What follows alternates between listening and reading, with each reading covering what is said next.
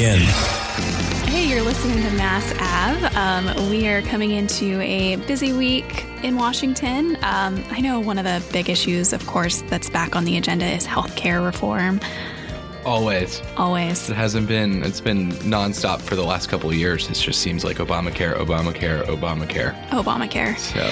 And I know that they had their celebratory victory lap when they passed the HCA in the House, but now it's in the Senate, and they're waiting for the CBO report. They got that wildly wrong in 2008. We'll hear more about that from Drew in a little bit. But yeah, CBO report's expected Wednesday. Yeah, well, it'll be interesting to see what those results are. And also, the president's budget is coming up. That one's going to be interesting. It comes out Tuesday, correct? Yeah, I think it's Tuesday. I don't know. I think I was reading today that some of the big issues that are going to be popping in there are SDI benefits, major entitlement cuts. So I imagine there's going to be some controversy surrounding it. No, absolutely. And it's expected to keep the increase in defense spending as well. So I don't think liberals are going to be too happy about that one. Yeah, well, balancing a budget in 10 years, I guess, requires some degree of massive cuts. So it's also impossible to keep liberals happy at all anyway at this point in time. Yeah, that's true. Looking forward to some outrage on my Facebook page in the next few days. So my mom will definitely have a fiery Facebook quote ready. Oh, really? Okay. Yeah, I usually don't go on Facebook during those days. So, well, you'll have to tune me in on what's going on. And to that point, we are talking to Tommy Binion, who is going to give us a little bit of a preview on the president's budget. Back from a vacation, tanner than John Boehner. So let's talk about, first of all, the president's budget is supposed to be unveiled this week. So, Tommy, maybe you can give us a little bit of a preview of what to expect and kind of what's going to happen on the Hill with it. Sure. Well, first thing tomorrow morning, the president's budget is going to become public.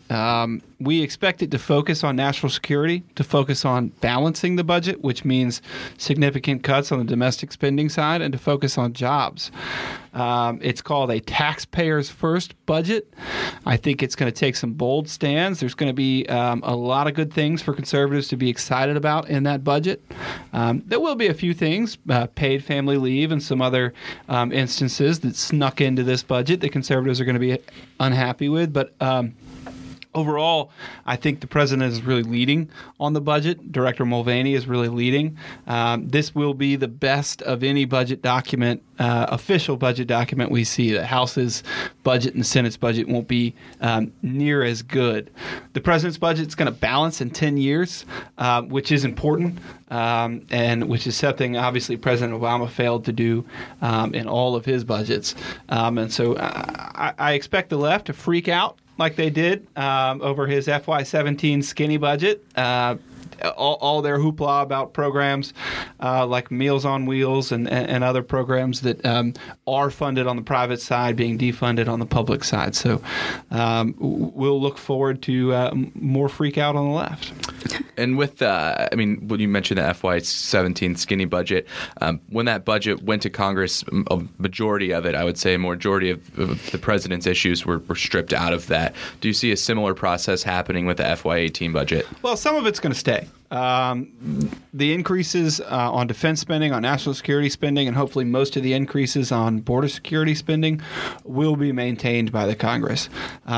Those increases are sure to stay. The decreases, the cuts the president's proposing are less popular within the Congress because they have political reasons not to engage in steep cuts. Thus, our current fiscal crisis, right? So, in short, I think a lot of president's proposals will be in the budget, but the really fiscally responsible ones that get us towards balance won't be reflected. Although Chairman Diane Black of the House Budget Committee has said that her budget will balance in 10 years. How she accomplishes that remains to be seen. We'll find out probably the first week of June. So what do you see some of the big components of the budget proposal that are going to freak out progressives? Well, so, for 5 years or so, there have been dollar-for-dollar increases on defense spending and domestic spending. So actually, let's rewind even further back than that and go to 2009. One of the first things President Obama and the supermajority in the Democratic Senate passed was an economic stimulus plan that cost us almost $1 trillion. That was basically all domestic spending, all these huge increases in these federal programs, expanding the footprint of the federal government. Mm-hmm. These are programs the federal government has no business participating in the first place, much less at the exceedingly high cost that they have been in now. So now that we have a conservative in the White House and a Republican majority in the House and Senate, we do want to look to roll back some of that increased stimulus spending, some of the increases that the Democrats won in the dollar-for-dollar trades that they did in the Ryan Murray budget deal. Basically what that was for every dollar you want to increase defense spending, we want to increase domestic spending, and that was followed up on in the Boehner budget deal in October 2015. So the president is looking to roll back some of those increases in domestic programs. These are not things that conservatives want to spend money on in the first place. So this will all be good news. But of course, every dollar and also some of this is just a decrease in the rate of increase in some of these programs, and the Democrats call those a cut. So we've got an uphill battle with them in terms of seeing the value of prioritizing federal spending and balancing the budget. But I think for the first time in a long time, we have a president in the White House who is leading on fiscal responsibility, and we're really excited about that. Yeah, I think we all are extremely excited to see the president's budget rollout this week. However, this is not the only issue that's freaking out progressives these days.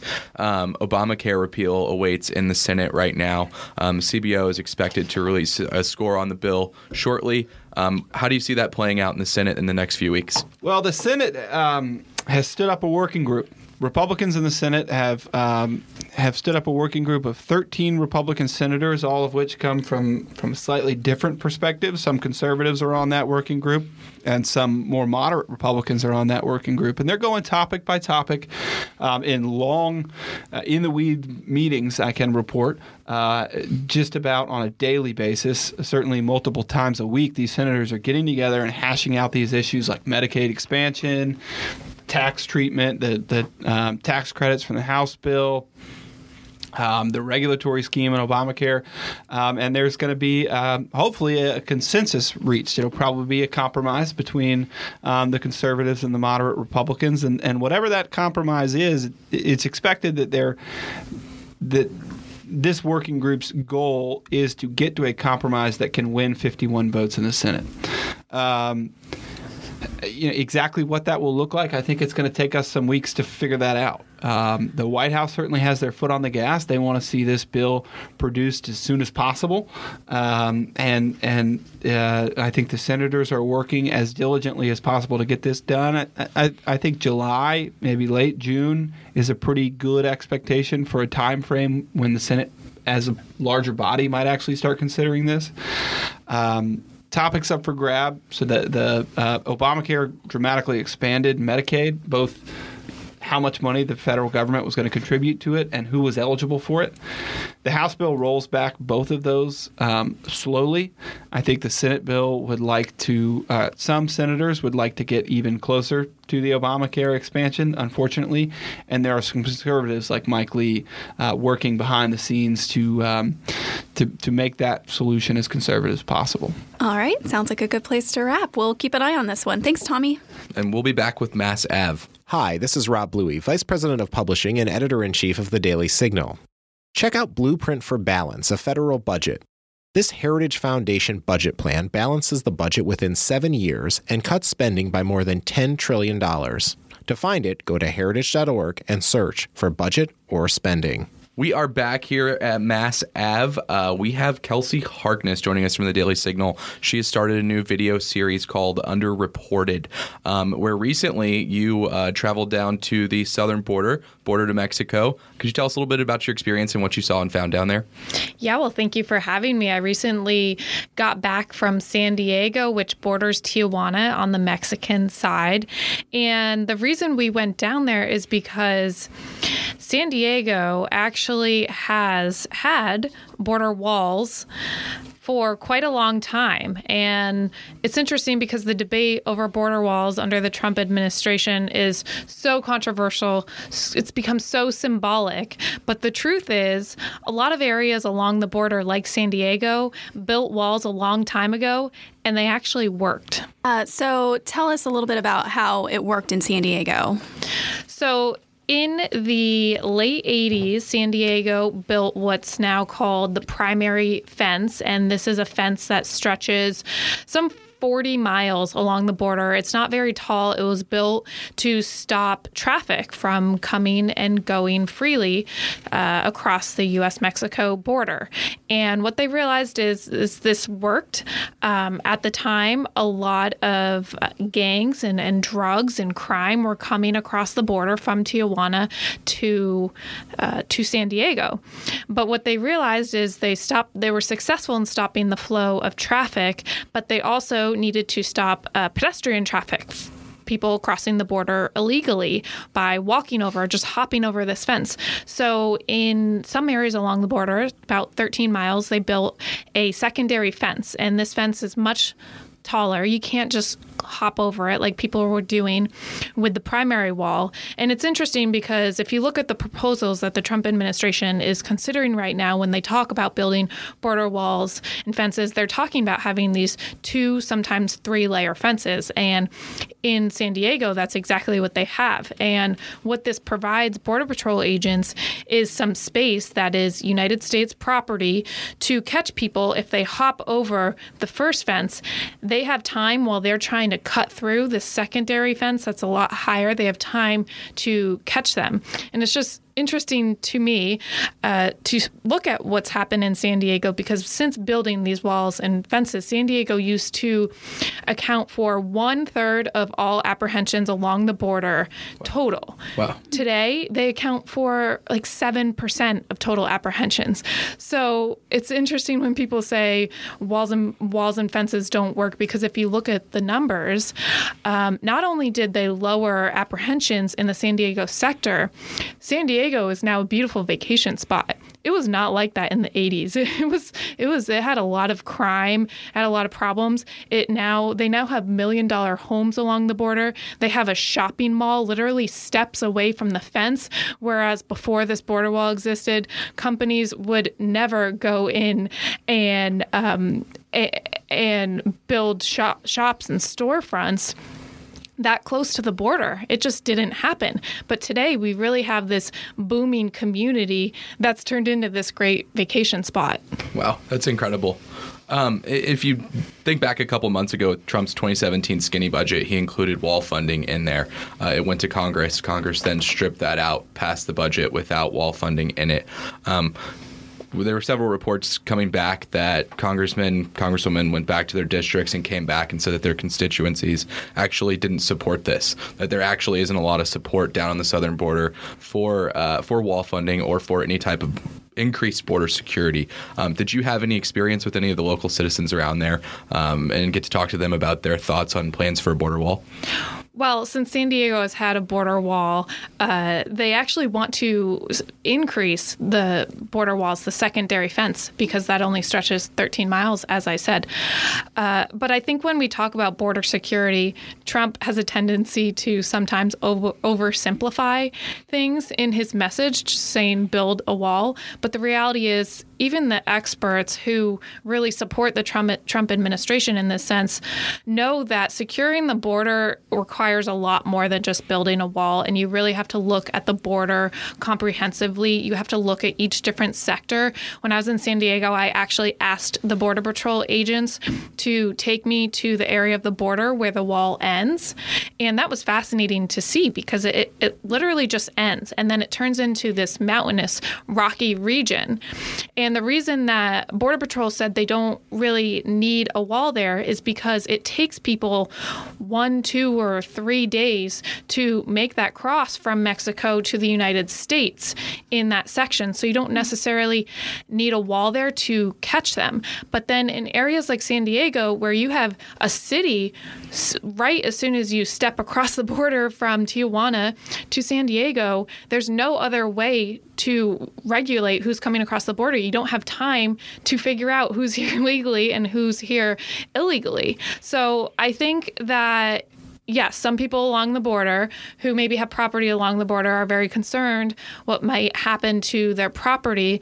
But I think if the Trump administration goes about this proposal in a comprehensive way, looking at what is the best way to secure this part of the border for whatever is there, whether that is securing it through border walls and fences, through drones, through new technology, through cameras.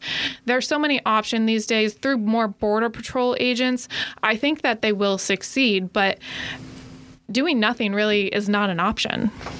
All right. Well, this sounds like it was a fantastic trip. It sounds like it shed a lot of light on the situation. Sounds like you learned a lot from a fantastic experience. On these underreported videos, how many of these are you planning on releasing? Well, I'm hoping to do at least one a month, but we actually this month already have 2 out. And from our trip to San Diego, we have a whole package of videos coming out. One of them already has 1.6 million views, which is just incredible to step back and think about that many people watching our team's work. It's really amazing, but I think that speaks to sort of the idea behind this underreported series, that there are stories out there like what we saw in San Diego, what happened before and after they built a border wall, that need to be told, that aren't being told by the mainstream media, and that is where we at the Daily Signal are trying to step in. So we appreciate all the support, everyone watching these videos. I'm very humbled by the reaction that they're getting, and we're going to keep at it because I think there are a lot of underreported stories to be told. And I also think after visiting the border wall in San Diego, one of my big takeaways is that any reporter in Washington, D.C. or New York City covering this border wall debate really has an obligation to go down to a sector of the border that has built a wall and see what happened for themselves. Highly recommended. Make sure to go to the Daily Signal to check it out. Thanks, Kelsey. Thank you. Thanks. And we'll be back with Mass Ave. Did you know you can now listen to all of our events through SoundCloud or just by visiting our events page on heritage.org? You now have access to hundreds of events and compelling discussions on policy issues from your car, on the train, or the comfort of your own home. Visit heritage.org/events for more information or search for the Heritage Foundation on SoundCloud. We are back here at Mass Ave, and we have Drew Gonczarowski of the Heritage Foundation with us to discuss the CBO score on Obamacare. The Obamacare bill is awaiting this in the Senate right now. CBO is expected to release their score on the bill this week. Drew, could you shed a little bit more light onto the situation? Yeah, sure, and thanks for having me. So for the next week, we're expecting a Congressional Budget Office score on Wednesday, and this score, you're seeing a lot in the news lately that it could have some serious implications. They may have to, re-vote on the bill in the House, and it really does seem like a lot of this is sort of excitement for nothing, at least on first blush. So the biggest issue here is that any bill that the House sends to the Senate to be used for reconciliation or to pass through the reconciliation rules has to save money on the federal budget. The law in the past, or on the past score, they estimated it would save about $150 billion over 10 years. they made some changes to the law after that initial score happened, and this is sort of the issue now. So we have the amendment that allows states to opt out of some of the essential benefits and community rating, which we're not too sure what will actually happen on coverage. And then also we have a little extra money that was added to the bill to appease the moderates. So it's more just trying to figure out if there's going to be sufficient coverage effects within the ACA as the CBO scores it, moving to the Senate, whether or not that would make the bill actually cost money versus save. It seems like it's unlikely that it will actually lead to a cost estimate or an estimate that it'll actually be costs. And do you see any significant changes from the initial CBO score that came out, or? So it's really going to come down to how the CBO looks at whether or not states are interested in applying for waivers. Okay. And if they think that a lot of states are going to apply for waivers, we could see some larger coverage changes, either probably in the direction that more people would be covered, but then also this talking point that we're seeing, whether or not they think that increasing the cost of coverage for people with riskier plans actually causes further coverage losses. It's sort of we're not too sure what exactly they'll do. Right. And just to kind of elaborate for our listeners, could you kind of, I guess, explain more about CBO and what their mission is and what they provide to Congress? Why they're here? Right. So the Congressional Budget Office is a scorekeeper for Congress, effectively. And what that means is they look at pieces of legislation that go through the process of becoming a law, and they tell Congress how much it's going to cost, how much it's going to save. In the case of health laws, they provide a little more information, too. So they'll provide what they think will happen with coverage numbers, so how many people will gain or lose coverage, and also the effect on the general public's premiums. So with the Affordable Care Act, or with Obamacare, when the CBO scored Obamacare, they the biggest thing is they got a lot of it wrong. They got the coverage number estimates wrong by almost a factor of 2, and they also, one specific thing that's playing into this current debate that even Doug Elmendorf at CBO, who was the director at the time, admits, is they got the effect of the individual mandate wrong. And so how that plays into the debate on the AHCA now is that if you have a CBO that assumes that the individual mandate is really strong, and we're seeing upwards of 17 to 20 million people that have either applied for a hardship exemption or just have chose to take the penalty, it's suggesting that this the mandate isn't as strong as the CBO projected initially, and they're still projecting in these AHCA scores that it's really strong. You're talking 5 million people are going to lose coverage or opt out of coverage in Medicaid in the first year, and no Medicaid changes happen in this law until 2020. So it kind of doesn't really make sense when you have a program that effectively is free for the individual. It's paid for by the federal government. You take away the individual mandate, and 5 million of those people say, well, I don't need Medicaid anymore. That's what their first score of the AHCA did. So it sounds kind of like some of the pulling the score together is looking into a crystal ball and trying to predict what people will do. Is that a correct assessment of it, or? Yes, okay. It definitely is. And on healthcare, there is a lot of uncertainty around it. So I don't fault them for necessarily getting things wrong. Right. It's a very difficult thing to score. And I think, especially on the Hill and the general public, need to recognize that it's very difficult to score these large pieces of legislation, especially when changes don't really have any past experience to go off of. Is whoever's heading CBO, is that person appointed by the president, or is it confirmed by Congress? How does that work? I believe it's through the congressional process. It's confirmed by Congress. I'm trying to remember his name right now. Keith Hall is currently the CBO director, and he was brought in during the Obama administration, but I believe that he is thought to be more center or sympathetic to the Republicans. Not and the CBO is supposed to be nonpartisan in general, and they're supposed to be there to give sort of an objective view on the costs and benefits of various laws. So. I think that they tend to try to do their best, and sometimes it's not. They don't always get it right, but they are trying. Yeah. All right. Well, that seems like a good note to leave it on. We'll find out what the score is later this week. Thanks so much for joining us, Drew. And that's a wrap for this week. Be sure to check us out on Facebook at Mass Ave and tune in next week. Hi, this is Rob Bluey, Vice President of Publishing and Editor-in-Chief of the Daily Signal.